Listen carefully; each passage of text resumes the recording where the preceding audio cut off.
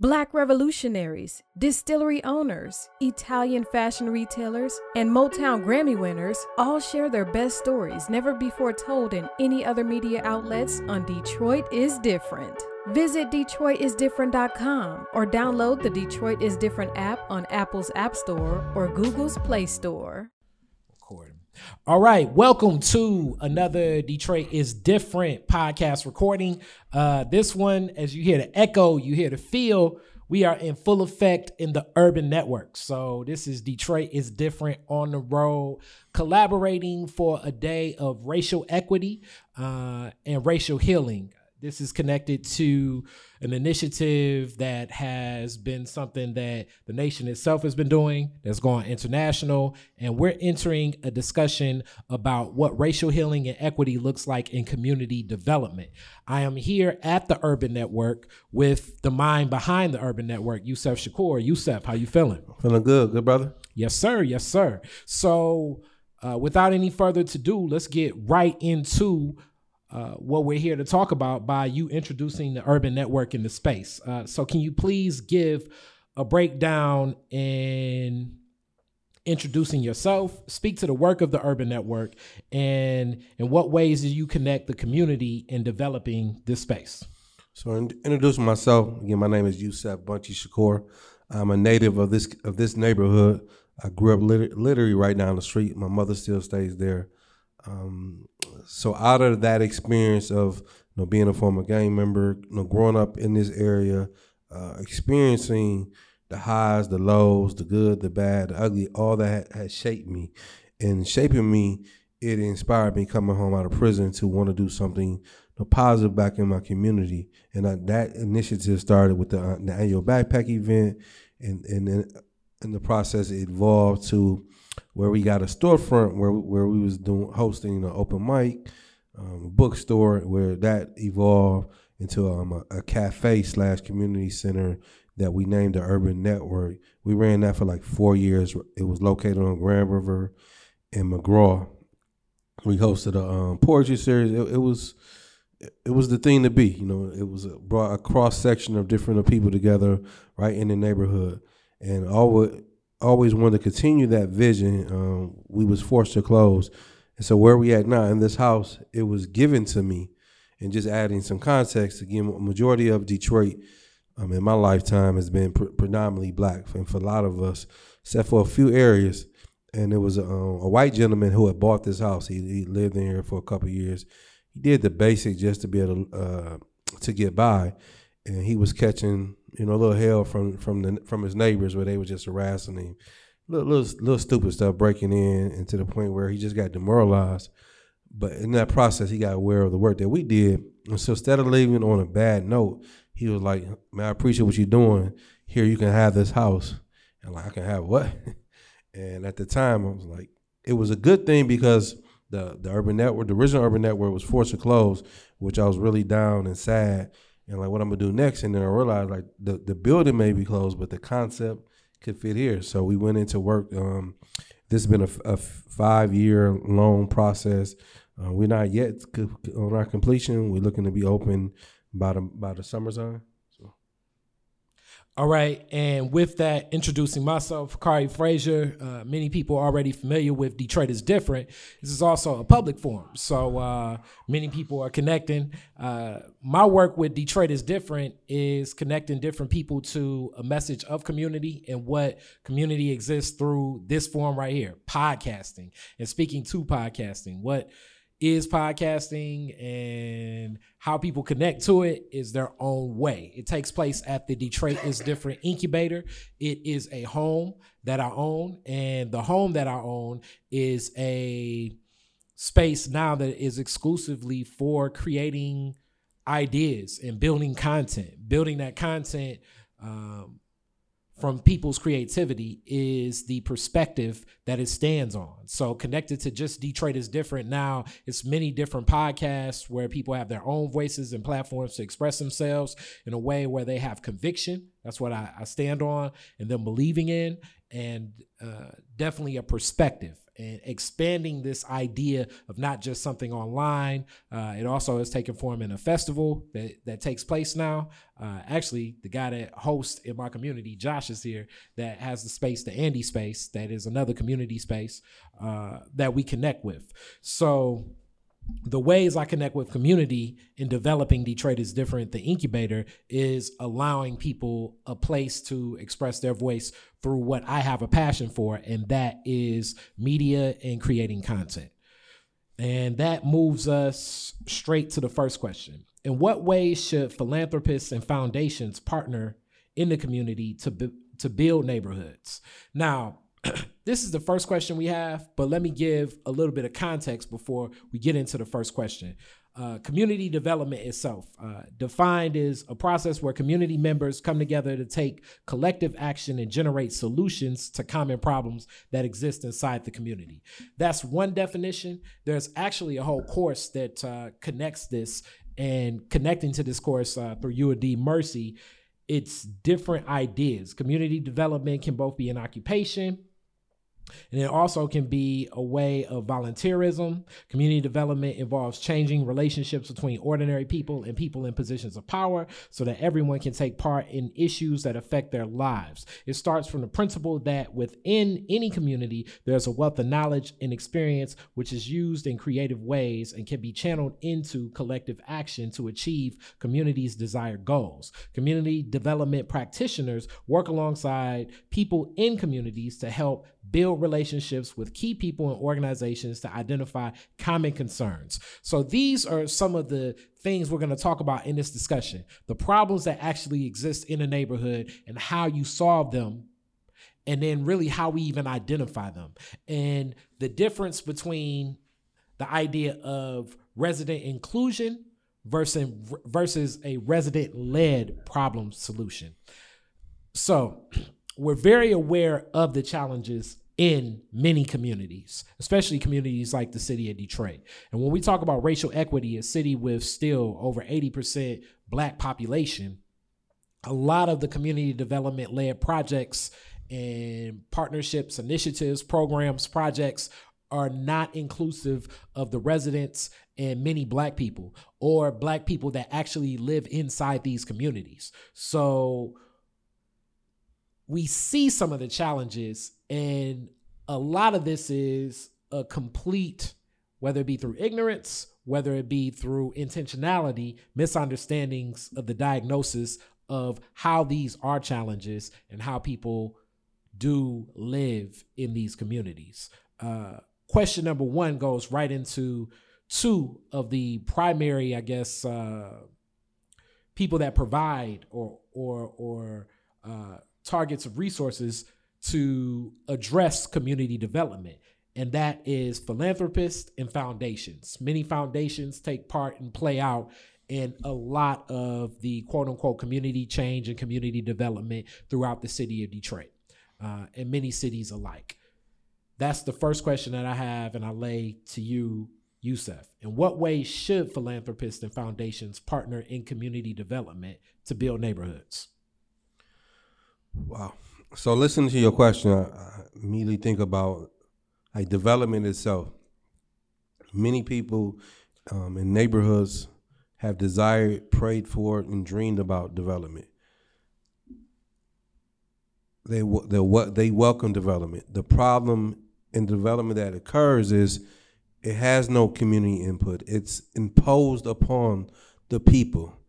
And it's imposed upon because of the dynamics around the economics to it. I mean, community development is what it is. It's really a business. It's a business opportunity to create wealth, and that wealth does not reflect the community. And versus, so for foundations and philanthropy, and even adding on corporations, they should come in with from the position of recognizing those individuals who are there, their sweat equity, 3, 4, 5 generations is wealth.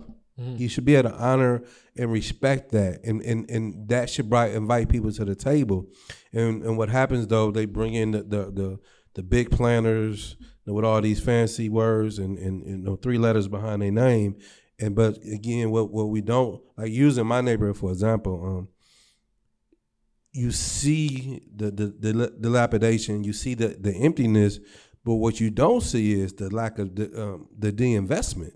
There's been a series of de-investment in this community that's contribute to the deterioration of the neighborhood. I mean, we had one of the strongest. I mean, you went to Northwestern High School. It was one of the premier high schools in the city of Detroit, probably in the state of Michigan in terms of what it offered. You know, that was scaled down. We have a middle school that was built we had a middle school that was built in the 80s that now functioned as a police academy. No one chose to come and knock on our door and say, hey, what do you guys think about us closing your middle school? And we're gonna turn it into a police academy. Our elementary school was closed. I mean, all the writing was on the wall in terms of deteriorating or accelerating the deterioration. Then on the east end of our neighborhood, Henry Ford Hospital has purchased majority of those properties, and they've created their own vision. Again, I talk about it very passionately. They're currently building a cancer center. I mean, everybody in this room has wrestled with cancer, or in terms of probably know a family member or friend who has been impacted by it. But what doesn't get discussed is the social cancer that they've contributed. What I mean by the social cancer, that they purchased homes, that they've allowed to sit there and brought down the quality of the community. And again, when you look at big business, where it comes down, now they have the opportunity to purchase up these things. So even Henry Ford, like there's some in their name, and then also they have small little companies. I mean, as a nonprofit organization that's in the medical field, they have an urban planner. They also have a community liaison, and which is, again, they're expanding their outreach for their business that is excluding people. And you would think that would be counterproductive to the business that they're in, which is the health business. But you create, because of their business practice of invading communities, they've created a hazard. Mm-hmm. So when you speak to this specifically, and this is very specific, and we welcome anybody here. If you'd like to approach the microphone with a question or a comment, you're more than welcome now. But Henry Ford is definitely something we can speak to in the expansion of what's happening with Henry Ford and that partnership with local government and even state government and federal government in some ways that has superseded the inclusion of many of the residents like your mother that have been here for generations. The next question in this becomes, how can residents hold organizations accountable for racial equity? So that's a tricky question. And the reason I say it's a tricky, the answer to it is tricky because, again, when you examine, when you look at this neighborhood specifically, I'll be 47 next month. So when you look at in 47 years, our community, our neighborhood, more specific, is fractured. We've lost over 50% of our population. We no longer have a serious population of homeowners. If you remove the 2 apartment buildings out of our neighborhood, we probably will have less than 1,500 people in the neighborhood. You know, again, we've always struggled with employment. So when you add all those things up, it works against any ability to organize, because right now your organizing is centered around making sure you got lights on, making sure, again, there's no more schools where your kids can just go walk to the school and come home. Now you gotta figure out how to get your kids half a mile away. I mean, also looking at, like, there's no grocery store in walking proximity. I mean, these are the challenges. So being able to stabilize, like we're our heart is beating so fast that we have to calm it down. And once we have to calm it down in terms of, you know, collectively gathering ourselves and creating values that we see ourselves as a community, because what happens, they pick us off. They'll come, hey, Kari, when I mean they, you're talking about organizations such as Henry Ford and others, they'll select you as the leader. And because of your interests, which may not represent the interests of the community, it divides the community or the neighborhood. And these are some of the fundamental things that we have to stop. So right now what we're doing is, because of the annual backpack event, this is our 14th year doing it, And because of a lot of the different challenges and changes over the neighborhood, we created a place where we're bringing people together and fundamentally, drawing the line, saying like through this process, the interests of our neighborhood should succeed any other thing. Like whatever I may do as an individual should not be greater than my neighborhood. And that's where fundamentally we can't hold anybody accountable until we get on the same page in terms of like we may not see the neighborhood the same, but we believe in our neighborhood and we want better for our neighborhood. That is a common thing that we have to do. And so we become safeguards of our neighborhood in saying like this is how we create racial equity through racial healing, healing ourselves from the trauma, because the things that they've done has created trauma on top of trauma. And until we're able to heal ourselves, then we can begin to organize ourselves as a body to talk about and challenge the system. All right, and then another one of the challenges that naturally presents itself is one of the arguments I always insist on presenting to people. It's the cultural differences. The cultural differences of living in a community like this and the understanding of what an urban plan looks like, how urban plans are developed, and then furthermore, how an urban plan is accepted. Oftentimes when we're thinking of this ideology is groomed and presented in a perspective that all is disconnecting from racial equity immediately. The whole premise of most of these systems, when we think of the development, city planning itself, it's designed in inequality. It's designed from the premise of systemic racism. Some would say, I would call it white supremacy, but the lens of even how we look at what would be beneficial and valuable to a community is not seen from a lens where the residents are drafting what's being created. It's academics, it's corporations, it's people that may be a part of communities, but are not looking from the heart of a community when they're deciding what should be a part of a community. So even the idea of the existence of one of the big discussions is like the bike lane discussion. And people are like, bike lanes can add to the quality of life because people should be riding bikes and it should be safe. But in a city like Detroit, there's so many people that take the bus. And our bus stops have been in poor conditions for generations. So when a bike lane is given the money and green lit and found public-private partnerships where millions of dollars can create these bike lanes and recondition how city roadways are running and even how traffic can flow. But people that take the bus and need to take the bus in a city that has had challenges of connected inequality for a busing system for generations, and then you'll deal with a snowstorm and it's barely one or two bus booths for miles. This is where residents feel left out and not included in it. So when you speak to residents holding these organizations accountable, what ways can residents even speak that same language? And should the onus even be on the resident to learn these systems and learn the ways that the developers and the urban planners are executing their plan? How do you make the planners and the developers actually ingratiate themselves with the culture of the community that they plan to enter instead of just executing what they want to do?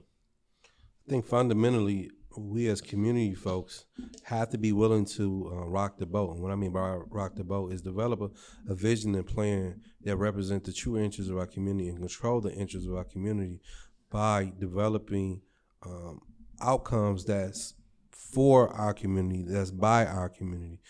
Too many of us are compromising our values, compromising our process to meet a demand that continues to oppress and exploit us. So, and what I mean by that is the previous guy that was over, the planner, I can't think his name, that came from New Orleans. He had came across my name somehow, and he sent me an email like, I want to meet with you. I'm like, sure, we can meet. And I brought him here, and actually it was lot worse condition in terms of in the early stage. Just give them, hey, this is what we're doing. This is our vision. Either you can support this or, I'll catch up with you in. And it was a summer day, walked in through the neighborhood, give me a real visual. And I walked in down to the gas station, and the little homies was in there, and that's the hangout spot. And they was shooting dice, and I broke up their dice game to have him talk. The homies talk to him, like, tell him what's going on. In your way that's comfortable to you. He almost shitted on himself because he fun one. We broke up the dice game, and he like, what the hell? And so being able to, like, I don't support that. However, I know that's who they are, and that's a part of the culture of the community right now. Yeah, and so I was saying that culture is like, listen to you talk, and me traveling abroad. These conditions that we talking about are third world conditions, third world conditions in America, but we don't see it that way. And it's the same way when big corporations, globally look like, I'm gonna go to Ghana, I'm gonna go to South Africa, I'm gonna go to Palestine, and we're gonna invest and we're gonna do such and such. It's the same process, and because at the end of the day, it's about a profit. So and we as individuals who have not had, we desire that ability to have that same profit. Mm-hmm. But we don't realize that profit is at the expense of ourselves, at the expense of selling off our neighborhoods, of selling off our own souls. I mean, when you look at these communities, these households, they was in our family history, right? That's one of the reasons, like, I love this block. That's why I love this community, because this is my grandfather. I mean, to walk away from this is to like kind of turn my back on my grandfather a little bit, mm-hmm. and that's how much it means to me in the grand scheme of things. But growing up urban, we don't necessarily associate it in the same way. Like if we live down south and we've gotten away from, and so the more we get back to those roots, the ability where we can begin to create the safeguard of holding ourselves accountable, to holding others accountable. So the onus is on us in the sense of this is where we live. We can have a quality community. We had that. Mm-hmm. I mean, you go back 60, 70 years ago. This was booming. Mm-hmm. Why was booming? Because we all we had was each other. But once we began to grow outside of our communities, we relinquish our ability to control the interests of our community. Okay, and you spoke on a time when you talk about 60, 70, 80 years ago, when segregation forced a calcification of all, I guess, caste systems of the black community that existed. There was a more close-knit black community where a doctor would, though being black, was forced to live next to the guy that didn't have a job. Right. So when we speak of the resources existent in a segregated black community having some economic advantages comparable to a community that's no longer segregated, in necessarily, like, I guess I would say it's not segregated from the lens of the physical sense, mm-hmm. but the economic sense. In a lot of ways, many of those resources don't even exist for the same business people and for people to decide, as you talked on, the outcomes for communities, outcomes by communities, making these plans of what's desired and dreamed of. Mm-hmm. And not necessarily just welcoming community development because it looks like a good idea, but also necessarily making sure that community development fits into what a plan of a community is, as opposed to designing something that is orchestrated from a premise in a classroom or in a corporation or in the minds of someone that has never walked the blocks of that neighborhood itself. Right. Next question goes into something big in community development. When most people think of community development, a lot of the roots go back to the block grant programs. Community block grants. A lot of people always say that. Most times when people walk into the Detroit is Different incubator, the very first thing they say is, who gives you money for this? And I always tell them, I pay for this. And they're like, Right. what do you mean? It's like, my business pays for the Detroit is Different incubator, meaning that I am an entrepreneur and I fund my venture project that is a community project because it's important for me. I don't have any granting. I don't have any scholarships. I don't have any Sponsorships. outside interest. Anyone that has invested in it is someone that has invested because of a personal relationship directly. Now, am I against granting? Am I against scholarships? Am I against any of that support? Not necessarily, but that's just not a lane that I found successful to pursue for Detroit is different. But one of the number one things that I've always been told is it's as easy as pie. Just get a community block grant. Community block grants are programming that started from HUD. And this kind of goes back into the whole concept of urban and urban planning. And I think urban, for a long time as it's existed, kind of going to the comedy of George Carlin, urban is like an AKA word for black or brown, but primarily black.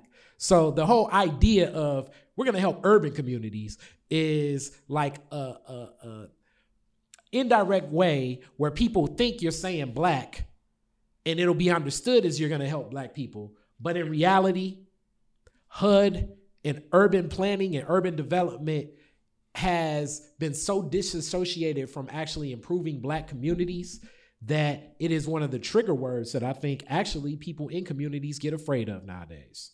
And when we think about the community block grants and the process of even what decides how community block grants are doled out, how an organization qualifies for these, it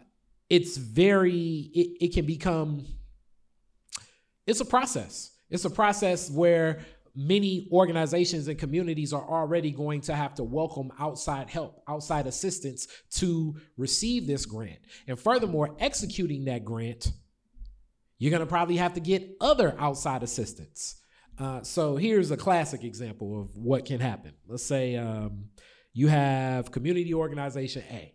Community organization A is like, wow, we're doing something great in the community. And it's like, you can get some granting options. And it's like, wow, that's dope. Please give me some granting options. Community organization A wins $25,000. And it's like, for real? I got $25,000? How do I execute this $25,000? Well, you have to go through our fiduciary.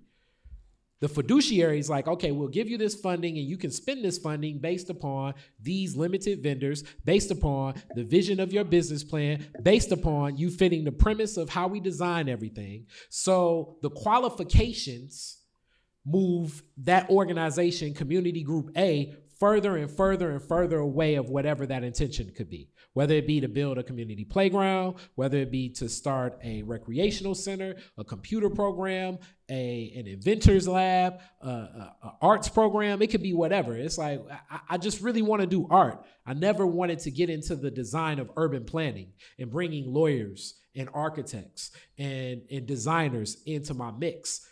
I know they play a role, but they don't play as important of a role as actually executing the work itself. And that has been one of the biggest challenges when it comes to some of these block grants and government assistance and government programming that people talk to. It's not just that the qualifications take the community away, but as the community organizations connect themselves to the qualifications, it takes the community away from the work. So the same way I asked you the question for the philanthropists and foundations, now I flip and ask the question of what role should the government and HUD play being included in community development that's residential and racially equitable? How can residents hold government organizations accountable for racial equity? So when I think of this, I'm going to jump on this question first, and then I'm going to have Yusef be a part of this question next, as we handling community work right now.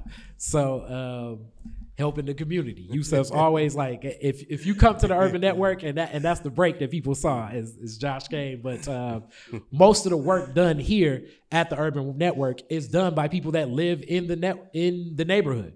Some people that have lived here for generations and just know Yusef. So most of this work, even the creativity of, if you see the doors as a ceiling, it's like a ceiling of doors. That's community creativity that connects to the community. Yeah. But what role should the government and HUD play being included in community development that's residentially and racially equitable? I think it's the same as we addressed around philanthropy and foundation.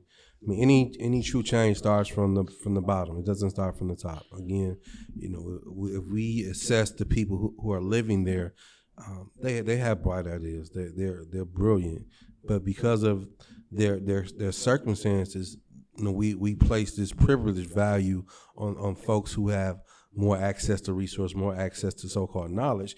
And it's really a very sophisticated game. Because basically what you're talking about, I remember 20, 30 years ago, the empowerment zone, like that was real hip. That was created to where it determined what neighborhoods was getting access to resources. Next.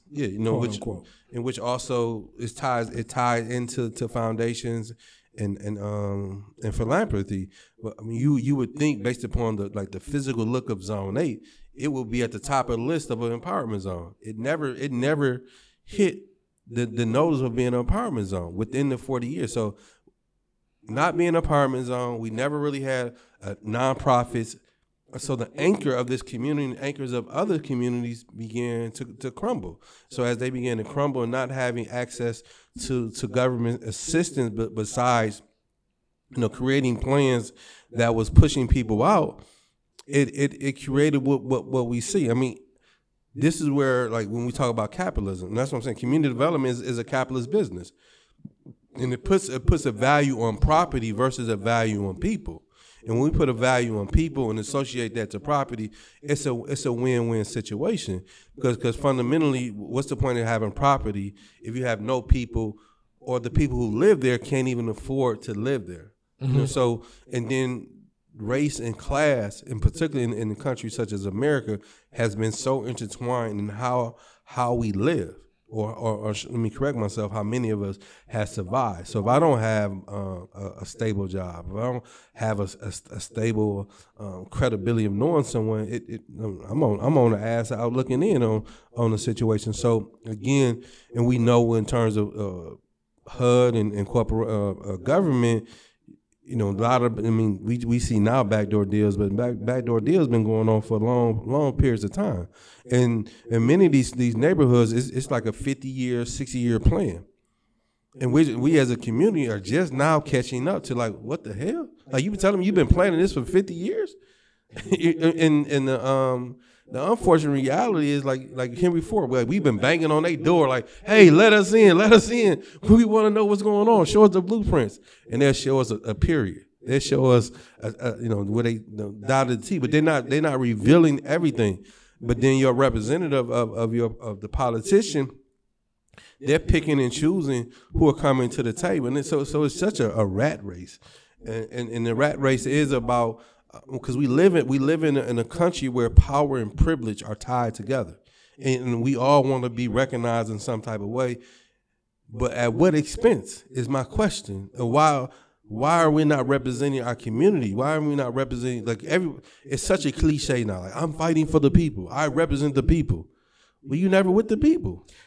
And that brings to the question that I definitely want to open up to the floor, because government officials, I look at it, it's a little bit different. Should it fall in a different boat because they're elected through the people, and a philanthropist or a foundation can hide behind the veil of, this is my own independent passion. This is what I choose to greenlight. This is what I support. As a philanthropist, I support all people that, live on this side of town, people maybe with this ailment, or people with this passion. And a government agency has a different onus in reference to how they connect to people. And let me just cut you off real quick. 2 miles, about 2.5 miles from here, you have Durfield Elementary School, mm-hmm. which was given to a white nonprofit for $1. Durfee. Yeah, Durfee. It was given to a connected to Central. Yes, mm-hmm. to an outsider community, for $1. And there's been many cases, many situations in the city of Detroit, where big businesses they're getting at first access, a first appeal to property. Again, people who've been living there, who has sweat equity. I can tell you, my homeboy got shot there, or when I was a little kid, I was drunk. I mean, we have these memories, right, that shape us, and which brings a different form of equity, and we don't get the same access. Because I believe over there on 7 Mile. UOD Jesuit was given a property where people in the community was fighting for the same property. But again, when we talk about race and class, this is how it plays out. And then you're like, oh, there you go talking that race stuff. That's what it is.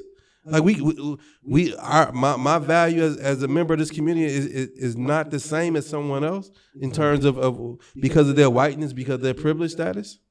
I definitely want to open this up. I don't know who wants to speak on this. I'm looking right at Jay, but that role of philanthropists, foundation versus government when it comes to community development, I think someone else should add in this discussion. So I don't know who's going to be the first person to grab that mic that's sitting right there. Like I say, I'm leaning on Jay. Okay. Yes, sir. Yes, sir. Jay's Fades. You can take the mic with you because it can pass it. You can pick it up, take it with you. Entrepreneur, a lot of community work, definitely. So I just want to make sure I look at the framework. So the question originally was, I'll set this up. Let's see. The question originally was, in what ways should philanthropists and foundations partner in community development to build neighborhoods that are residentially and racially equitable? So it's like, should the philanthropist and the foundation be held to a different standard versus the government agency that's looking at community development?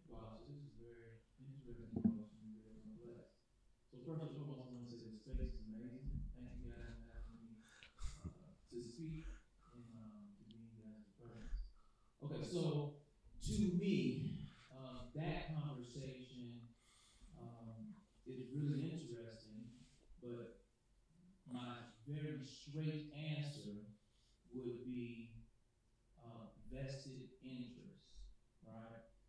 With the people, for the people, should be the process, and that's so general that I don't know if it really satisfies the answer. I know it's many conversations that take place when we start to talk about projects. Mm-hmm. And I do understand oftentimes on an emotional level, people have a desire for things to get done.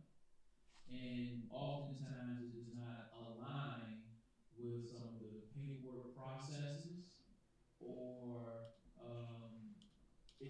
it also doesn't align with how people are wanting it to go, right?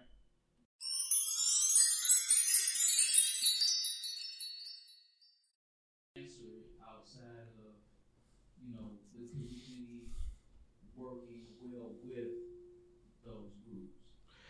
So when you say the community working with those groups, this is where, like, I guess I could look at the politician. I have a say in a foundation. How much do I have a say in that foundation? The philanthropist, how much do I have a say in that foundation? And you said you started this with kind of where Yusef was going, that it needs to be led by working with the community itself. Whereas I guess I'm still under the veil, and this may be very optimistic, that can the elected official be considered part of the community themselves because they were elected, quote unquote, by the community? Right. So with any initiative by that elected. So that's very interesting, because when you look at the political realm, most people are aware that it's vested interest from parties that the community might not be aware of, right? So in that space, there is a disconnect because they are, I guess, pulling interest from areas that the community might not be aware of. So when you ask those type of questions that's really complex, I don't believe you'll get the type of answer that you're wanting, right? So for example, it would almost be if we are working together and we're looking at it from a percentage standpoint, you know, what percent of growth can you bring to the table versus Yusef, you know what I'm saying, versus myself. And I'm not sure that we can qualify or quantify those things because we haven't started the work. So how are you creating a question that has no accountability factor in it, but yet you still want to see how to hold one accountable in that question? I think I agree with everything that you're saying, in particular when you say it's padded, right? And so to remove some of the layers to understand it, when we look at, or how we've been conditioned to look at philanthropy, foundations, and politicians, they're rooted in privilege. They're rooted in power. And because of their privilege and power, we're conditioned to automatically think that they can save us, that they can solve this problem because of their access.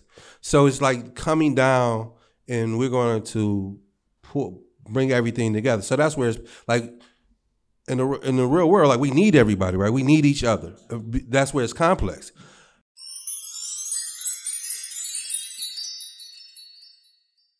For the most part, again, I mean, in this conversation could go from community to youth to on down the road because it all intersects. Yeah, absolutely. All right, and as I'm going through some of the technical, like getting it tight, it's like, man, I definitely want to throw one more question your way in reference to this whole idea of how that accountability looks, because that's the second part of this question. It's how can residents hold government organizations accountable for residential and racial equity? When it comes to community development, in what ways can residents do that? So that's interesting because it's almost like a parent trying to hold a child accountable for being successful.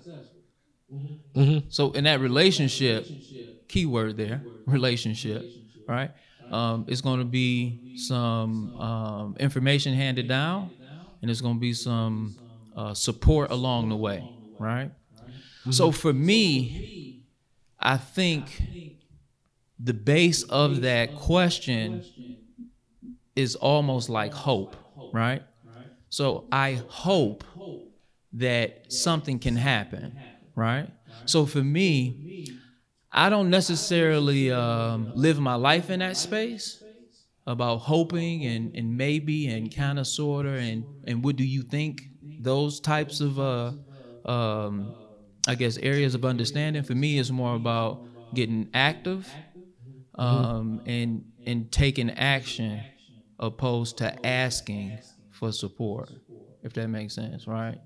So when you speak to how can we hold people accountable,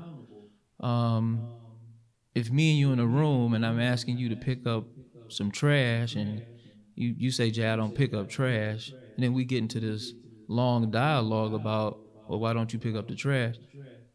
Wouldn't my energy be more effective by just picking the trash up? You know what I mean?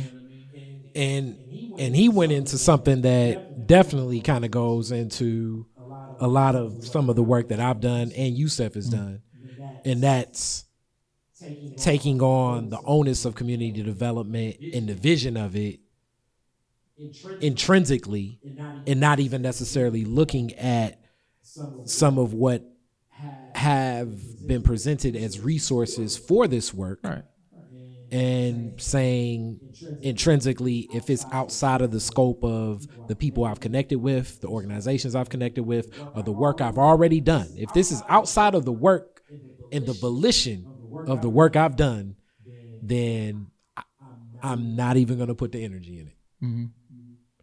And that, I guess, and I don't know if even somebody else wants to speak to this, but you may be able to speak more to this too. With that type of thought process becomes, if an organization and a team of people feel as though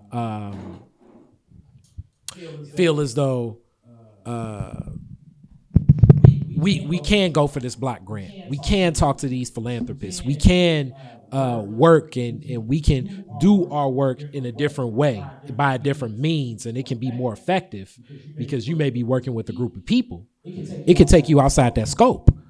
So that group of people may send you in a direction that seeks you asking that person to pick up that piece of paper, if that is the mission. So I know you have a point. So I was listening to everything that was said, and I think it's definitely a layered discussion, and also grappling with our current social and political climate in the city. We have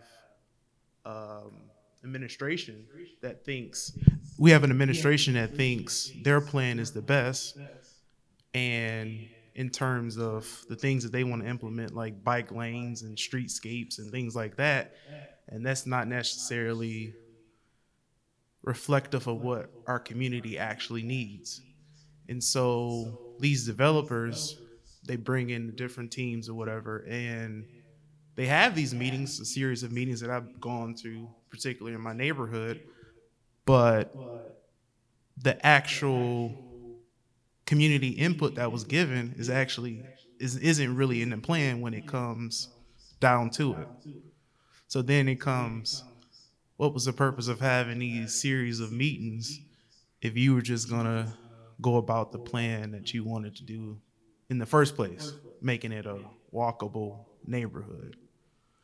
And also thinking about all these different banks and corporations starting these neighborhood strategic funds and these different quote unquote empowerment zones or hot neighborhoods. And what's their true intention? Some of them, they say, well, I have a connection to this community that goes back, or my family, whatever.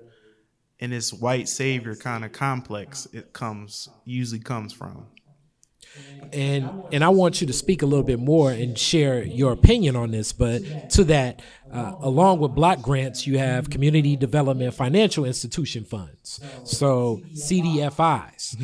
One of the strongest here is the Detroit Development Fund and also First Independence. And these play as a generating economic growth model connected to some of the same ideas and ideology behind block grants, but more so to strategically offer loan and business assistance to jumpstart economic initiatives in these different communities. And that is very abundant throughout the city of Detroit, kind of in conjunction with not just banks, but institutions serving in a banking capacity, exactly like what you said. So some of the interest is the interest that they've had. If you can go on the website for CDFI, you'll see the millions of dollars that has not just come in Detroit, but throughout Michigan connected to this programming. And then also find a little bit of the information around the guise of how they decide to dictate how this money is lent. I can speak to a little bit of how the Detroit Development Fund looks at issuing, granting dollars in support of business, because I've seen some of their applications. And to me, if you can receive a loan from the DDF, you could probably get a loan from Bank of America. The premise at which they have it, knowing that they're taking the funds from a different pool of money that is associated with the government, I think it's not directly impacting and changing the scope of communities like mine. First Independence has access to a lot of these funds as well. And it's like what Yusef said, community development is a business. It's a tool of capitalism. What's your opinion when it comes to the ways that maybe these organizations can look at being open to being community led? Well, I'm seeing a good example in my neighborhood. I live in Old Redford, and it's a kind of a mix because you have Peter Cummins in the platform that's developing part of Grand River, that's investing $3.5 million in that corridor between Grand River and Losser. But the work as far as the construction and things like that is being led by a community group, Motor City Blackbusters. So that's unique in that case, and a lot of the a lot of the people that work with them live within that community. So to have them do that contracting, starting out work, I think is good. And then also Flagstar Bank has committed $5 million, $1 million each year for the next 5 years to the community. Is with that grant, and right now I'm actually in the process of starting a Northwest Detroit Community Development Corporation for Old Redford. We're gonna work with a number of the surrounding neighborhoods to kind of attract more and more of those dollars around those community-led projects that I know that's going on. So that's a process. But I'm hopeful. But beyond just being hopeful, I think you just have to make sure that you are getting your voice out there. Like they're revisiting the community benefits ordinance, because a lot of those projects are coming into the neighborhoods, and so the threshold. So they have to revisit the whole community benefits ordinance. And if we don't show up to the city council meetings and don't put our input out, then it won't be reflective of what the community wants to see in terms of when corporations and things like that come to our neighborhood for new development. And you spoke to something I was just about to get to with the community benefits ordinances that do exist. It's an article in Today, January 21st, 2020, Curb Detroit, talking directly about that, and more so the lack of accountability and also the lack of enforcement that the community benefits ordinances can play out. Also, the appointment of these people to these boards being inclusive of city council or government influence as well, which could be questionable. But this goes into the idea of that accountability. How do you hold some of this work accountable? And then this is the question I posed back to Yusef. When if a plan and a vision were developed for a community by the people in the community, how is that drafted? Who are the people that are in the making of that? Is that changed around? Is it an organization? Is it a church? Is it a person? Is it a neighborhood association? What are the ways that the community can have a plan, and instead of trying to fit a plan into an idea to get some money to pursue, resources, whether it be money or jobs or whatever other resource, solar power, greening energy, fit into the plan of the community as opposed to the opposite? I think it's all of those individuals. But what has to happen in the beginning is our commitment to our community, first and foremost. Our commitment to our neighborhood, first and foremost. We may not agree ideology-wise, but within that framework, so again, some folks want gardens, all right? So you're the gardener.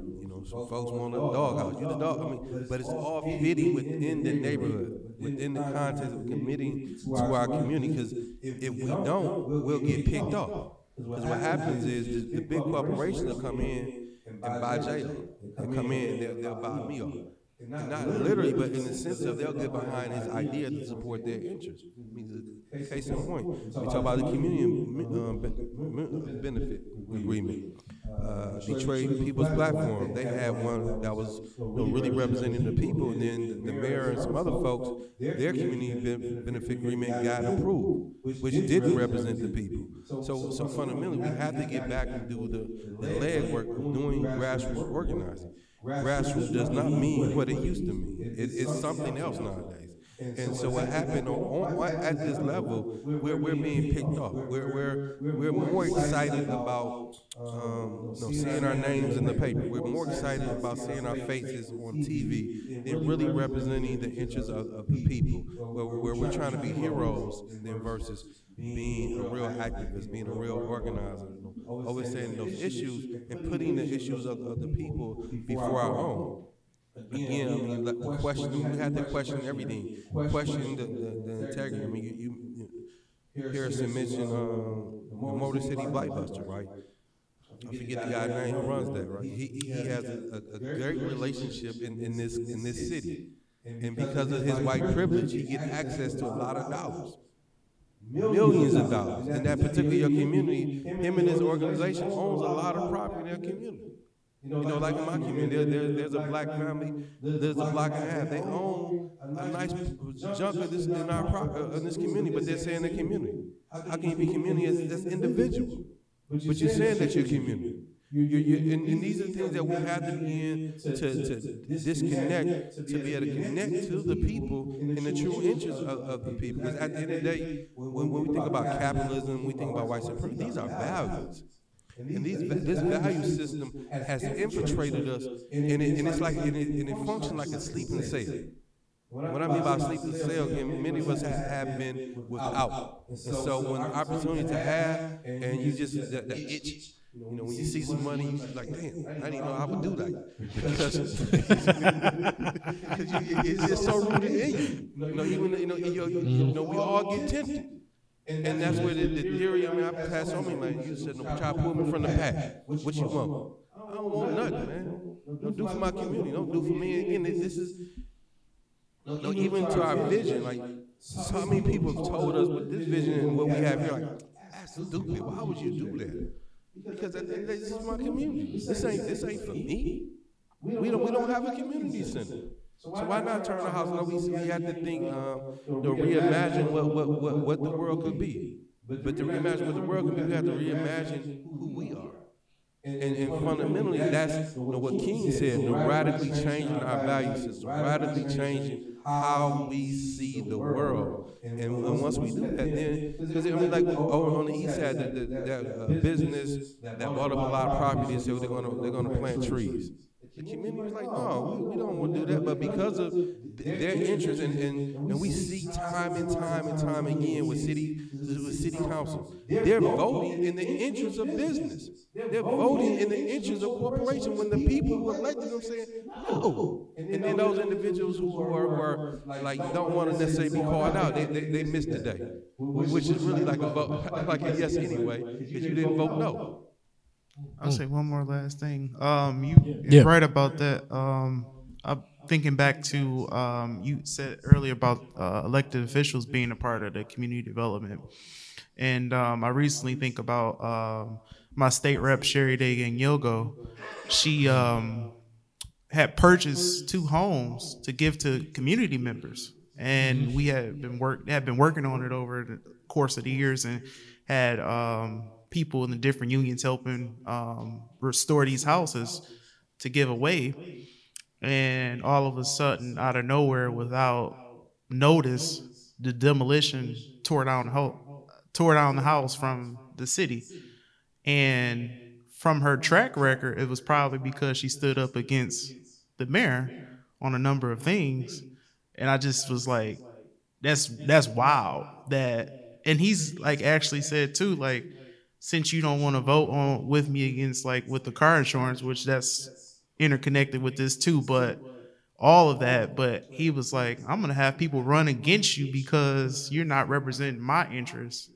And she's representing the interests of the people because she know it wasn't a good thing, and I was just like, that is, you know, crazy that's a real life example of like, if you don't vote or rub shoulders with the right person or do what they want to do, they can abuse their power like that.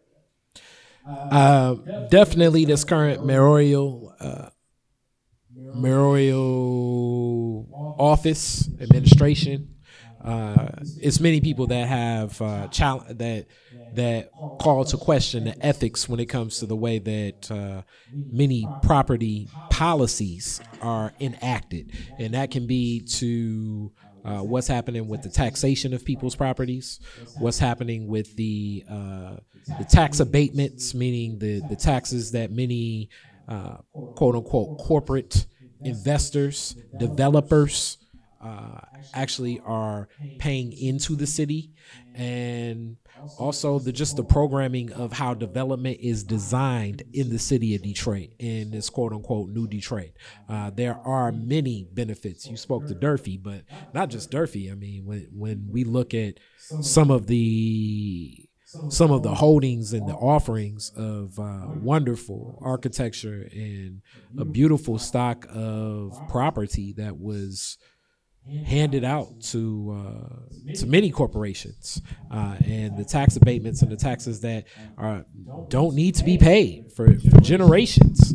You know, it's in some ways disheartening as an entrepreneur, those opportunities. But this is the system we're breaking down. That system that we're breaking down of systemic racism, white supremacy. Like it is intrinsically what was always there. Some of the design even of the ways that community, the roads and the traffic systems are designed.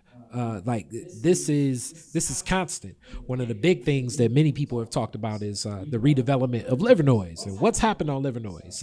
One of the big questions was, why was a median put in the middle of Livernois in the first place for many residents? And then after why the median was put in the middle of Livernois, and we got a Livernois business person actually about to speak on Jay. I know. Yeah. Now comes. Yeah. So guys, you say y'all want me to talk about some of this stuff, right? Okay. All right, Jay. If you pay attention to the dialogue, it's kind of going right back to me a little bit. Okay. So I own a business on Livernois. So how long you been on that business over there? Since 2005. jaysfades.com here in Nail Salon. Yeah. So please don't knock my building down, Mr. Mayor. If that is true, right? Okay. So to my understanding, when I got there, we were holding meetings, and I believe Kwame Kilpatrick had money left to develop boulevards. So he was using the money to develop more of a walking environment similar to your Ferndale and your Royal Oak, right? And it was a process that's phased out, right? So when I say phase, meaning that's phases, right? Okay. So they changed the speed limit to help increase what is considered a walking environment, because a lot of people were actually just quickly driving past the businesses and not able to see what was available for that community, right? So they are now widening the street and creating what now seems to be a little more walking friendly type of environment. And they've expanded the sidewalks Right. immensely. Right. So it's still like it's still essentially the 2-lane Livernois. Right.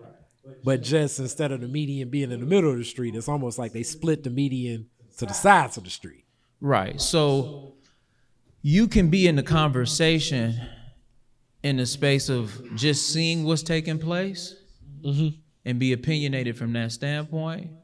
you can be in a conversation where you understand some of the process, and the community is in many parts of that conversation. The conversation that I'm in is let's get actively involved in participating in the things that we want to create. You know what I mean?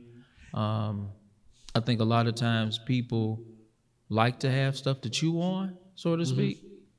And, you know, for me, it's really about, you know, it's business over there. So while we talking about the street, which we put energy into talking about the street, why aren't we having a conversation about the businesses that's on the street? You know what I'm saying? And it's a choice.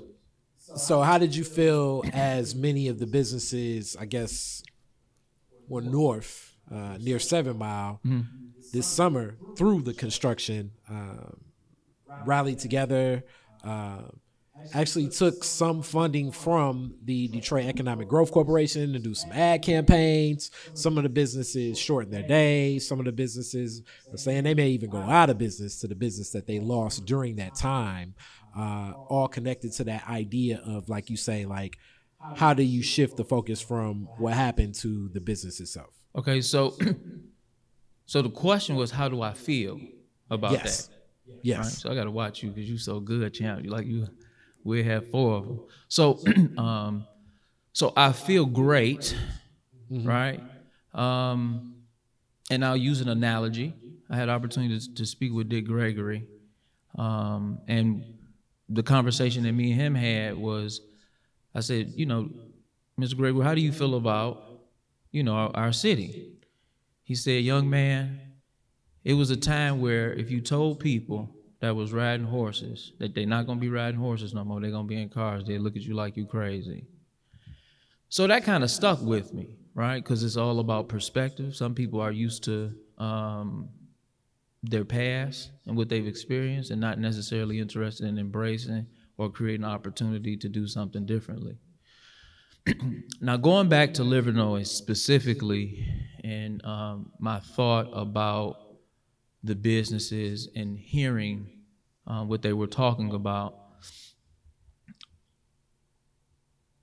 when you start to have a desire to speak to policy, I've noticed the ignorance as it pertains to the ask, right? So sometimes the community believe that they can ask certain questions to people who is perceived of power based upon their title, but they aren't aware of how much power that individual or title has. You got that? Okay. Yeah. So I think sometimes people are spending energy in areas historically it has not helped them, if that makes sense. Yeah. So I don't know what all is taking place, but I know Roy McAllister's over there doing some great work. I did have opportunity to sit in on one of the meetings, and I don't know if the viewers know, but we actually had young people to write into the Charter Commission by way of Reggie Reg Davis, which created policy where young people could be present, as well as an elderly person by district that will work along with the city council members, right? I believe if we activated those policies, that we can create a different dialogue and a different approach when it comes to activating our communities, just that way. So that's quickly my little 2 cents about that. I hope that answered the question. Definitely. And this kind of circles back to empowerment and self-reliance of the people in the community. You spoke on this a lot today. You offered a lot in this vision. We have some other people in the crowd that own spaces. You know, you one of them, Josh.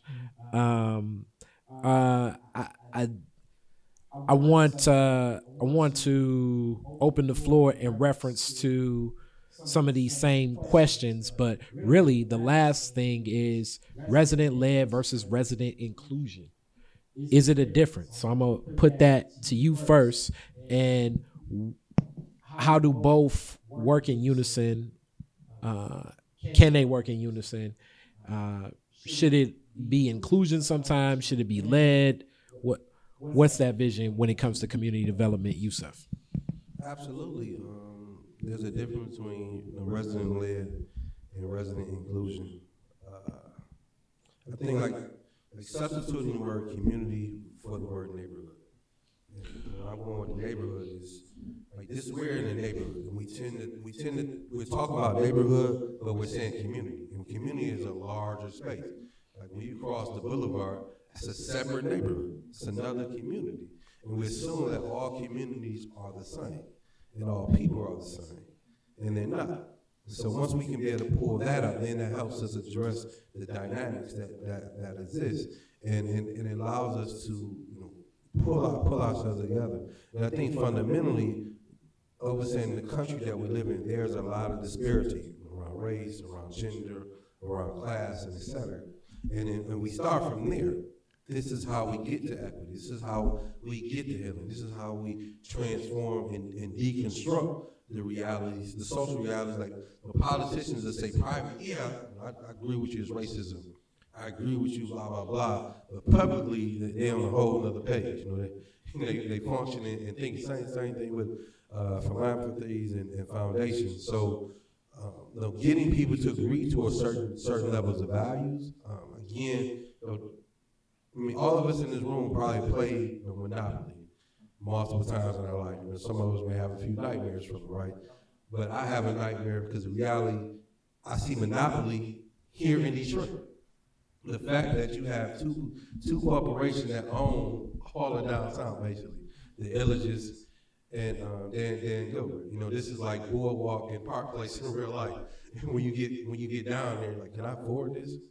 Is this really for me? And this is where it's excluding a large segment of people. I mean, I remember living on the northwest side of town, and I could catch the bus or ride my bike to the Northwest Movie Theater, or go to Mercury Movie Theater.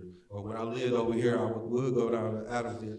There's no movie theater. There's nothing for young folks, for old folks. So we're trapped in our oppression. We're trapped in this daily life, a cycle of, we got to go to the gas station to buy quality shit, which is not quality at all. We can't, even though there's a Myers on 8 Mile or there's a Myers on 6 Mile, but there's no inclusion for a certain amount of people to really get there to experience the quality of the things that they have that's better than the Save-A-Lot, that's better than these other little stores that we are forced to go to from social engineering. And so, even like we talk about on Livernois, like I love what's going over there, but in reality, can the folks in this community get there? So how do we create parity for our community where it doesn't feel like that's a privilege? And in reality, everybody doesn't have that privilege to experience everything equally because we don't have the same income. So that's where values come into place, and fundamentally, this is how we transform how we operate, how we think, by supporting people in our community and looking at them as equity of themselves because of their history and their generations of being in the community. And in that goes a partnership in my own community. The Detroit is Different Festival took place at the Andy Space, which is definitely one of the people behind the vision of that. It's Josh. We met through the connection of Stephanie, who's another neighbor in our neighborhood, but community, as I'm always using the term in this discussion. What is it like for you when you think about resident-led versus resident inclusion, and then also the partnership that we shared and we're growing, connecting the Andy and Detroit is Different, that is independent of philanthropists, government, or a foundation? Yeah. Well, a little bit of background. I'm kind of like a typical story of a guy from New York, came here, got a big building in Detroit, and thinking of doing, opening an art center. So this is the narrative that a lot of people will hear and speak back to me. That's sort of my biography. I think it's a little more complex, but in the end, we'll see what proof is in the pudding in 10 years, what happens to the space. That's a good segue into what is resident-led. We've been asking that question. I would say that it takes work, like this gentleman is doing, to create a resident-led platform. Like it takes people going door to door, getting people to meetings, talking about what kind of art program in our situation, or we have all this empty retail space on Fenkell that we would love to collaborate with an entrepreneur to open, to try to revive some commercial on Fenkell. But that's really work. It's like getting out and doing and calling meetings, like we're here tonight. And most days I spend like on my roof patching roofs, and so I sometimes feel like I can't manage that process of like of community development, of like moving forward, like asking that question of like, how can this building lead towards development in the Fenkell-Dexter area and racial healing? Like, how can that happen? Like, I'm deeply invested in that question in our process of development, but I definitely need help and collaborators. And Kara, you've, I'm glad we've begun this partnership, and we're in it for the long term, so we're trying to go slow and just gradually open that building so it feels welcoming to the community or to the neighborhood. But I also wanted to say that the neighborhood is also not like, it's among themselves, they're not necessarily in agreement about what they want or how they see their neighborhood. So that complicates like that a lot too for me. Like, first, like everybody, for example, in my street's like 100% behind Dugan. So like I hear a lot of different messages about what development would look like, or like, so, but in the end, I feel like me and my partner, Laura, we just gonna keep listening and just trying to keep making that space welcoming, safe, and affordable. That's sort of our short-term goal. And that's the other question that I have. Do you have a different, I think that one of the differences is because you live in the community and live in that neighborhood, it changes the perspective of how you see it. And that's one of the biggest things that I stand on. A lot of people that look to do some of this work don't live in the neighborhoods that they're planning to do the work in. And I believe that definitely changes the perspective, as we have another comment now in it. So I don't know if you want to add to that or if we can pass the mic, but I definitely think that changes a lot of the perspective of how a person sees it. Yeah, it's essential because you literally get to know your neighbors. Unless you know your neighbors, you can't be part of the community. You're not part of a neighborhood unless you know your neighbors. Mm-hmm. There is no neighborhood unless people know each other. So, but there's a lot of fear in our neighborhood, about just meeting each other. And what was news to me is that Focus Hope, they host something called the Takeover. And a takeover is simply to occupy a corner on Fenkell and eat hamburgers and give kids balloons. For me, coming there, I didn't understand this, but then I come to understand that all those neighbors, they don't feel safe standing on the corner. So meaning like there's lots of building to do in that neighborhood to sort of make people feel like they want to be there and they want to sort of positively express their desires for the future. You know, so some thoughts. Okay. I contemplating not saying anything because I don't want to start speaking in the mystical language, because I do believe a lot in that. But what I want to say is, I have so many things going on in my mind, and I was trying to remember everything so I can address everything. But as far as, these are my ideas, as far as being the recipient of grants and sponsorships and those things like that, from what I've experienced, from what I've seen, it's like you need to have someone of privilege on your team. And then it almost has to be an illusion that they're running things. And then you can have the doors open easier as far as receiving the capital that you may need for this project or that project. Other than that, if you're trying to do this thing as a community, as a neighborhood, I think what matters most is unity in numbers. So, and it's pretty hard to get that lately, because I think the one thing that we may share in this room is our perspective about life and how we see life for ourselves, right? And for ourselves meaning where we live, the places that we go, how we would like them to look, how we would like to experience them. Does everyone in your neighborhood have that same desire or even vision? How do they see themselves first and foremost?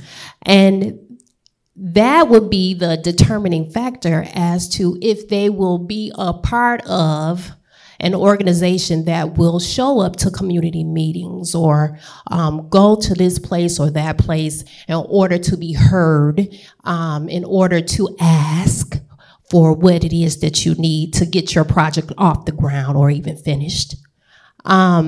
So I think this issue is greater than we had anticipated when it comes to getting us to come together for a common cause, and not easily bought off, as one of you has said, for individual cause. Once we get to to the position of being in front of a person with influence or with capital or power, we can easily leave the group. So, and something you said, Jay, about you really don't go towards or lean towards the side of hope, having hope in a lot of things, but you're more action oriented. And I think the two go together, because you can't have hope without action, right?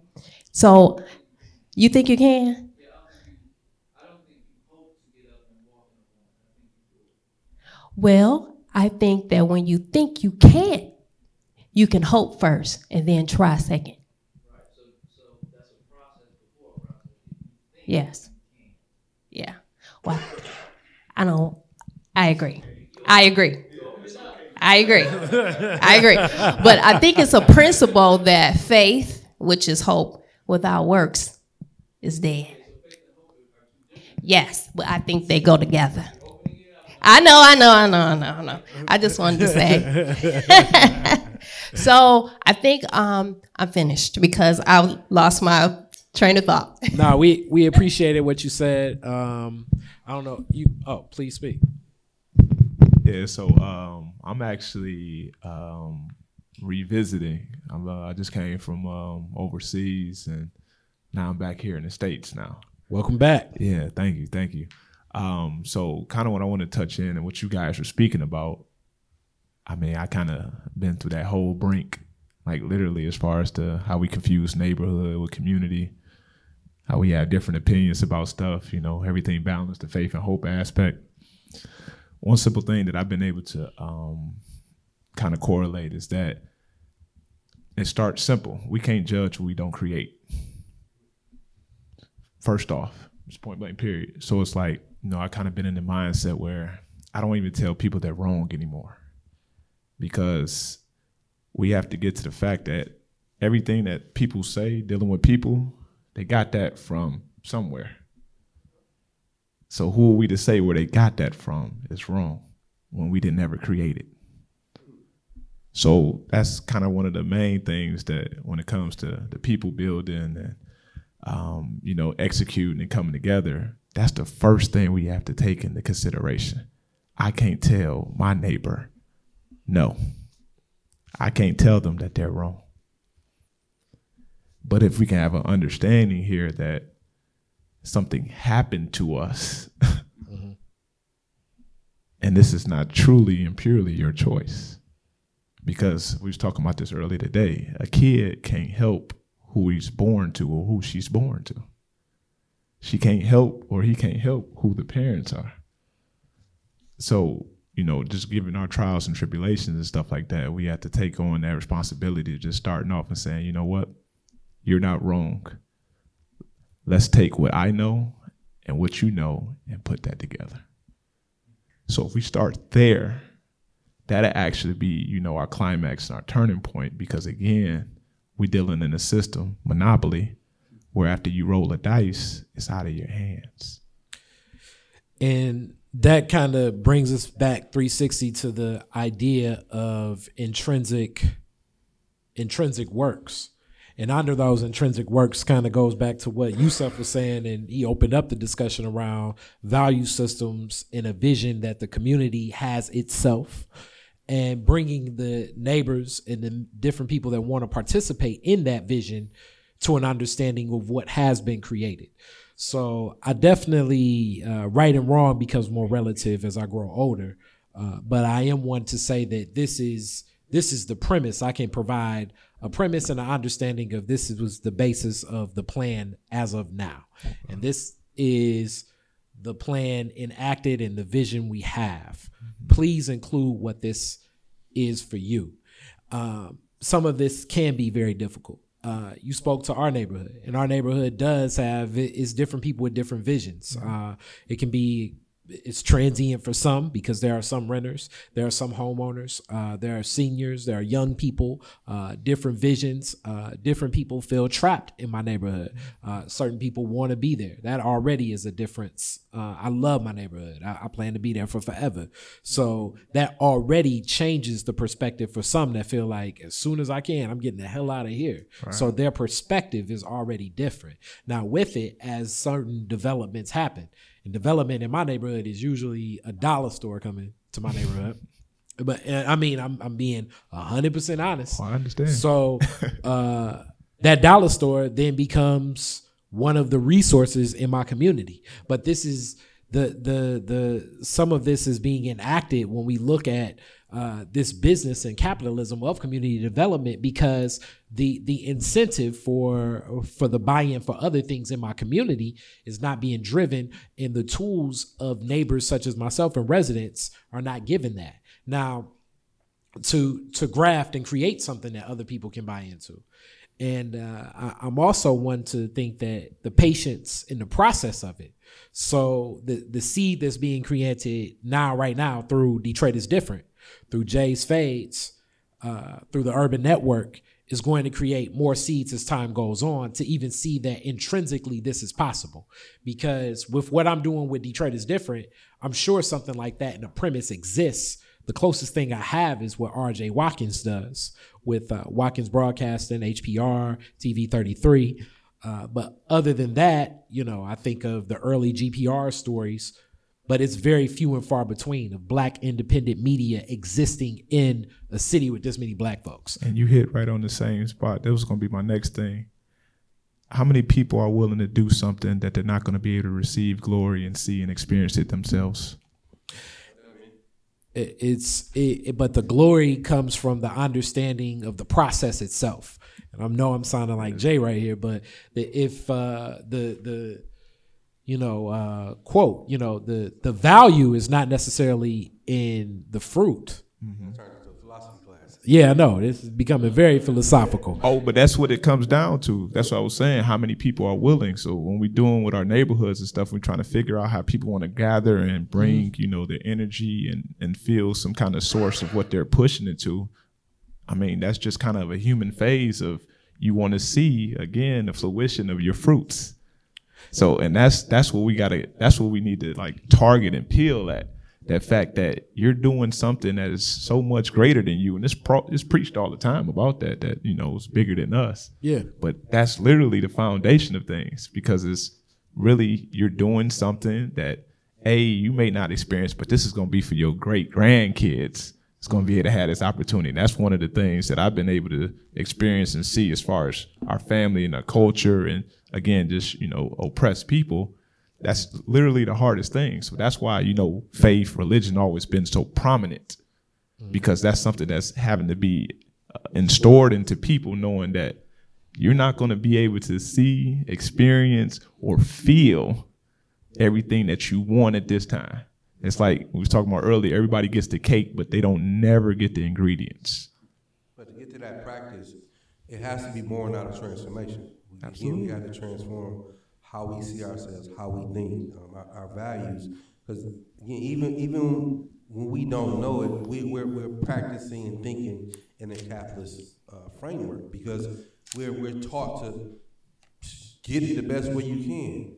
Do what you got to do. I mean, those all are individual things. And even when you're like helping people, shit, I ain't benefiting from that. Right. I ain't making $1 from that. I mean, because this is intrinsically has been instilled in us, which actually works to our counterproductive of our community. Because then, fundamentally, to your point, when you don't have, Jay, hey brother, can I get that haircut? But when I wasn't meeting you equally, it is what it is. But when I need you, hey, can I get the haircut? Which you probably don't have a problem doing it, but it's where's the reverse investment? Yeah. Appreciate it. Yeah. So money is typically a tool to get something, right? And we typically have a desire to get the money, right? To get something. So earlier I talked about when we put processes in front of what I believe is, right? So the analogy I used was walking. I don't think you hope to walk. I think you just do it, right? So I think if we can get intimate with our end goal and stop spending so much time with our hurdles, we'll be a better people. But oftentimes people exercise poverty. I can't, I need, I wish, only if and then statements, right? All damage your efficiency to me. Y'all got that? So I think if we are in alignment and we are creating, we are causing the matter. So I don't think we have to question much, because we are in the action of. Yeah.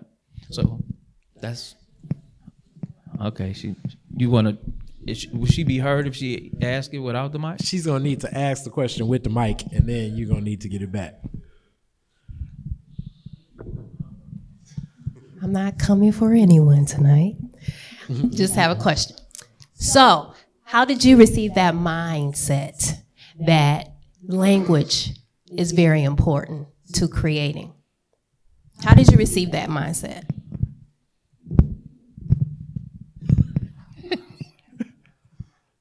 You want to ask something else right now?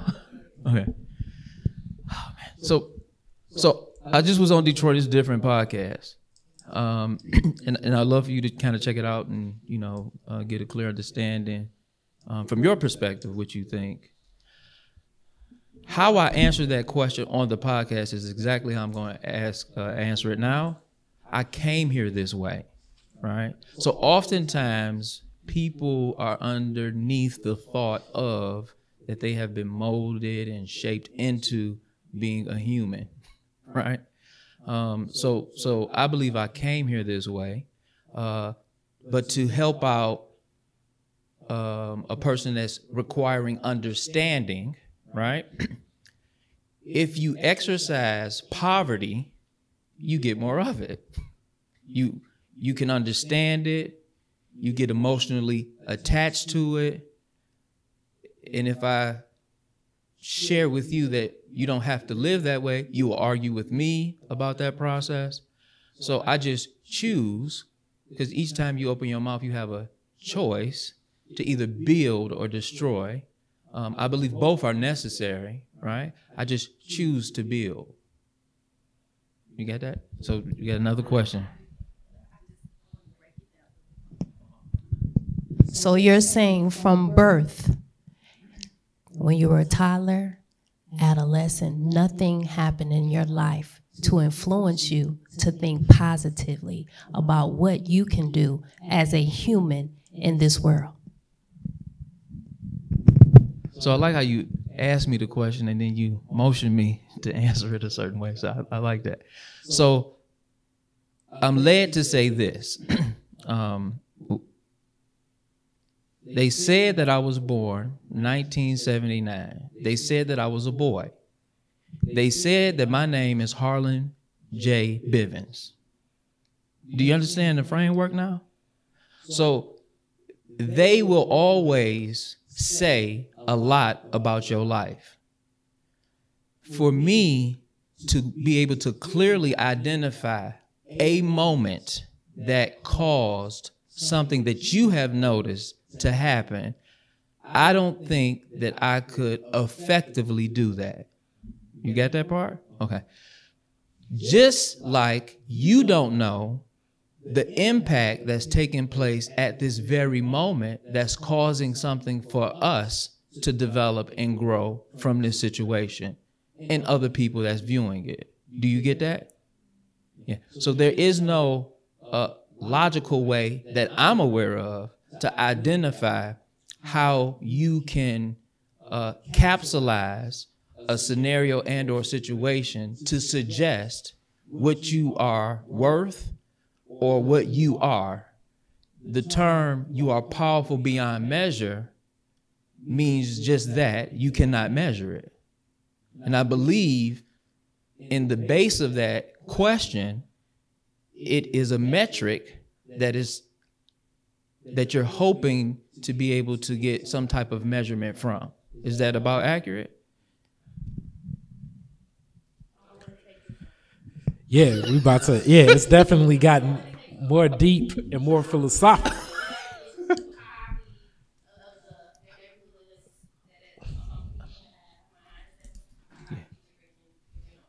Which I think the reality is, it's through the lens of capitalism and in America. The personal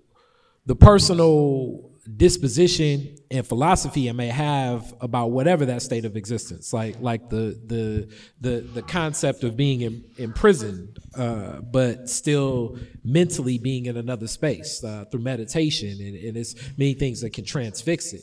The society and the design of the society that we stay in, and the basis and the premise of this society that we stay in, that we base in under capitalism, does face the have not, poverty to exist in this state. I believe that when we think of the resources and how they exist and how they transfer, this is an important discussion, because being in the American sphere,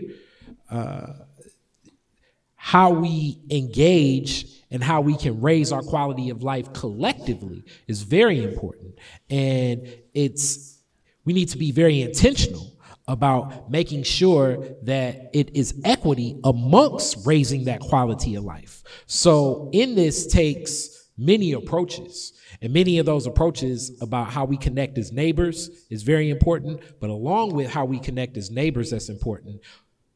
The factors that are changing that quality of life does need to be exposed, needs to be recognized, and we need to be very aware of those things that are happening. And those things could be through philanthropy, through foundations, through government. It could be through some of the other community organizations that have aligned themselves against the better quality of life interest of the greater good of our community. All of this does take part.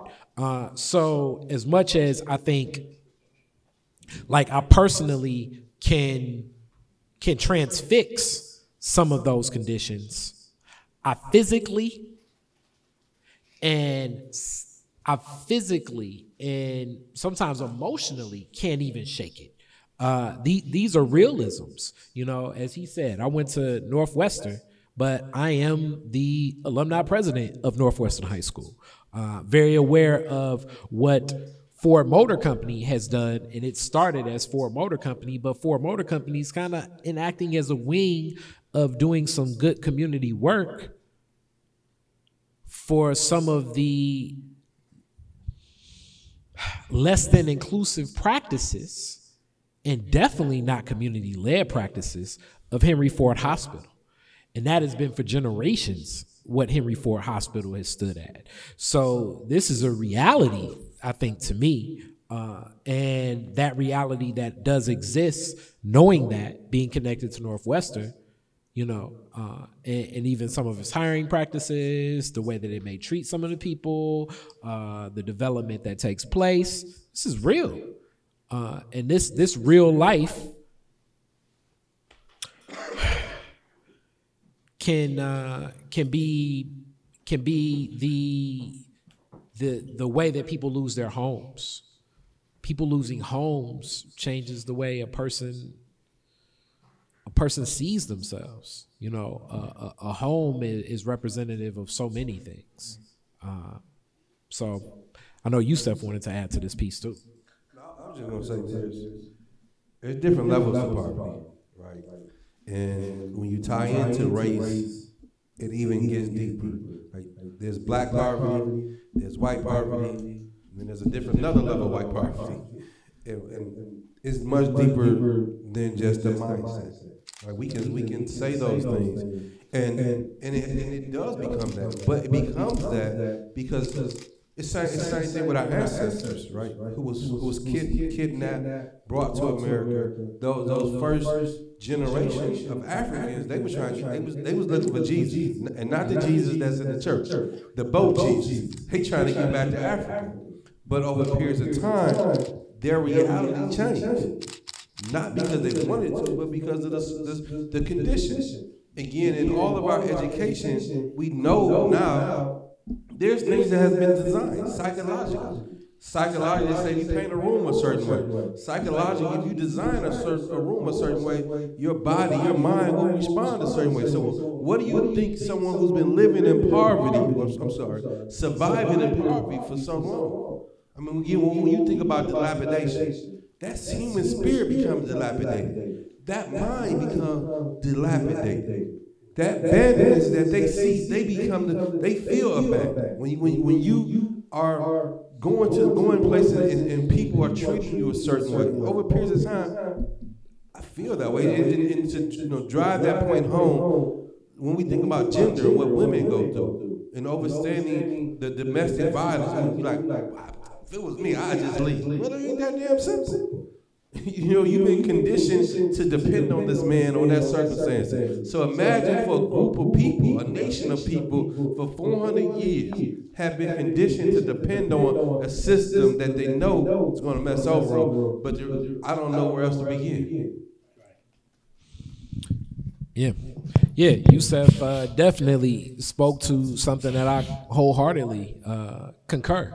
Some of it on a personal level can be very philosophical, and it can be something that one person can transfix, but the physical conditions of it, it's real. Like when I look at the, you know, these 50, 60 year urban plans, and even the premise of this, as I go back to where I began too, like the design of a lot of this is intentionally set up where it only really will be understood and easy to follow for a limited few that are not connected to my community. And then when you are connected to my community to speak this language, you've already been indoctrinated in another system that's outside of what we're culturally indoctrinated in. It's the concept of so many things in our community that never were truly designed for us. And these things really need to be designed for us to succeed. So here are some of my ideas, as I've been asking Yusef a lot of questions most of the time. I think for my first question, in what ways should philanthropists, let's start with philanthropists first. When I think of philanthropists, I usually think that that's one person. Usually that one person may extend to a foundation. But how can a philanthropist support community development and build neighborhoods and be a part of building that neighborhood? I believe that the first thing is ego. The work needs to start disconnecting ego. A lot of philanthropists need to just say to themselves, instead of necessarily having a vision that they think will help and how it will help, that philanthropist needs to feel a certain way and say to themselves, I am going to be intentional about how I'm going to be in this community. Instead of that, I need to be intentional about finding out who is in this community and making sure that I let them decide. And if the resource I have is money, if the resource I have is automobiles, if the resource I have is property, I need to hand that over. The story that Yusef said about this home is the way that I believe a philanthropist can be very intentional about supporting a community. Getting out the way. Let the people there decide. And whatever that resource is, instead of coming up with weird criteria, it's not American Gladiators, you know what I'm saying? Can you do this pitch competition? Send in a video. Do you got a lawyer on your team? And what's your 10-year plan? Do you have a business plan? And what's your architect? What's your blueprint? It's like, no, let the people figure it out. And if the people take that 10 million, 1 billion, $100 billion and don't use it to what you feel like it's effectively, that's not even really your critique to make, because however it's used, it's really not for your critique. If that person takes the money and burns it in the barbecue pit, if you're really being intentional, it's not about, really helping. You know what I'm saying? It's the same way if you call me and ask me for some money, and then I say, well, you'd be like, let me get $20. I need to go grocery shopping. And it's like, okay, yeah, I'm going to Kroger. I'm going to go with you. And then I'm going to pick out your groceries for you. I'm not really assisting you right now. I'm being very judgmental. I'm being very petty, and I'm being very immature about how I deliver that. That's step one. Philanthropists should step out the way. Whatever resource they got to give, find who's in the community, give it to them. That's step one, I believe. For a foundation, it's similar, but the first thing that a foundation needs to ask itself is, why do they have such a vision in the first place? Foundations aren't necessarily, a lot of the foundations that are buying into the community development of Detroit, these are multi-million-dollar businesses, hiring urban planners, hiring so many teams, basically spending, almost like spending $100,000 to figure out how to give $100 to this Detroit community. That already is a backwards process. Why are you a foundation in the first place?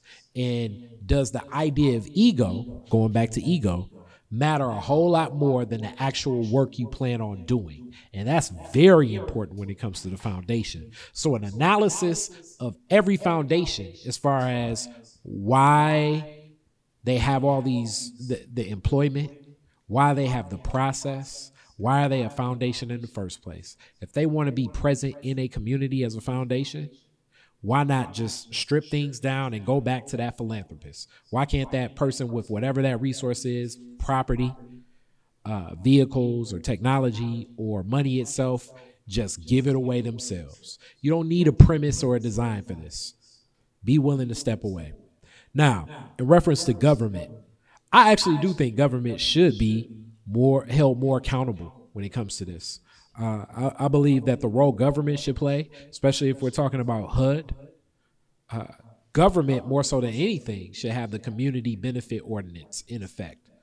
And when I say the community benefit ordinance, maybe like a changeover of residents that have been there the longest, and not even necessarily an elected people. And if that resident that's those residents that have held tenure the longest, and then maybe some of the residents that have just moved into a neighborhood should all decide and have votes upon how money is doled out and how these government agencies engage and interact with the community. The premise should definitely be built upon those people that live there, and that voice should be very strong.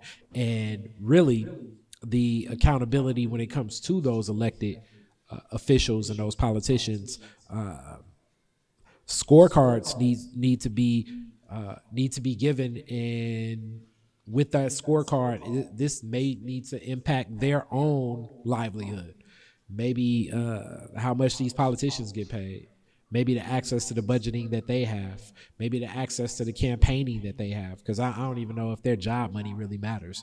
Maybe it needs to be some way that campaign funding and the inclusion of residents involved in community development need to be hand in hand together. And that kind of goes into how do you hold these people accountable. I think campaign funding is how you hold many of the government officials accountable. And when it comes to philanthropists and foundations, which I believe a lot of that money is probably already rooted in God knows what weird business practices, I think the more process they have, the less of a tax shelter their organization should be. So the more staff they have, the more contracting they have, the more of all the build out and design they have outside of actually giving resources to a community, they should get less of a tax shelter connected to that. My question to all of that is, when we was asking, when you were saying, like, you know, what's the plan, what's the blueprint? Remember you was referring to that? Why do you think they asked those questions? Because you spoke of the indoctrination. So, man, that's really kind of the answer, a little bit of the indoctrination. But my question to you is guess, what are some ways and values or resources we can use to combat indoctrination? Well, things like this right now, open forums, information is key. Propaganda is one of the most key elements in warfare, in leading people to ignorance. So open, inclusive communication in forums like this, I definitely think help. I think also when I was asking about the plan and the vision to Yusef, is the community making its own plan. So just sometimes recognizing what's happening, you know.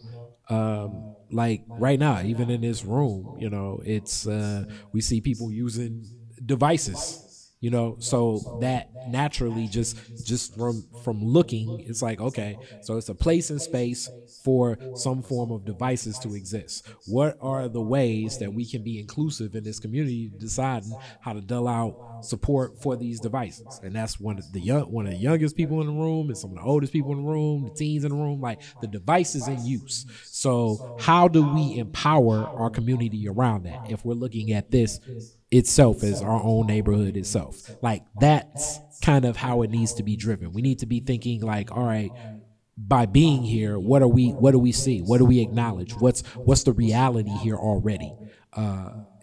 So some of that vision is the conversation, and then it's also the observation, and it's the reality of being there. We know we're there. We know what it's like. Right now, if you live in any neighborhood like mine, and obviously Yusef Street a little bit bigger, but close to mine, my street's not plowed. You know what I mean? So when you live in the side street, it's just an understood norm nowadays where if it's a snowstorm and you live on the side street, you won't have your snow plowed, right? And then if we do have snowplow, people park on the street. How do you deal with that? Or people with snow blowers? Like, I mean, it's things that we can look at, you know. I think that can be very instrumental in the change of how our community functions. We just have to be very present for building that vision and know what our strengths are in playing that role. That's what I was waiting for you to get to. Why you don't think we have that presence? Mm-hmm. That's the whole point. Why you think that presence? Because, I mean, watching our people, we're all about C. We do a lot of C as far as, you know, vision stuff. Mm-hmm. But our culture, community is afraid to say. Mm-hmm. Because unfortunately, we still have the demographic and the mindset of things that we say gets us killed. I think there are a lot of people putting the work in. I would say what Yusef's doing, what I'm doing, some of the stuff Jay's doing. It's many people, but it's just definitely not going to be the banner that's waved because, like I say, propaganda is a strong tool, and a lot of what I can figure, you know, and I consume it sometimes. Like, the ignorance is something that we've been more conditioned to consume. So discussions like this don't have the fanfare. And even like what Yusef said, if Kresge was holding this discussion, it would definitely be a packed room because people would place a dollar value to being present at that. But that's what I think actually adds to the value of this discussion, because that means that everyone that came to this discussion actually had a stronger presence of mind of being here on their own volition as opposed to an expectation of what someone outside the community can give them. So with that, we get into a close. We'll definitely pick this discussion up. And I'm looking forward to part 2. I'm pretty sure we're going to have it sometime in the spring. I'm going to post this on Detroit is Different. If you're not a part of Detroit is Different, hang back for a second. I'm going to get your email address, and I'm going to definitely be sending that to you very soon. Probably not this week, but next week. Thank you. Black revolutionaries, distillery owners, Italian fashion retailers, and Motown Grammy winners all share their best stories never before told in any other media outlets on Detroit is Different. Visit DetroitisDifferent.com or download the Detroit is Different app on Apple's App Store or Google's Play Store.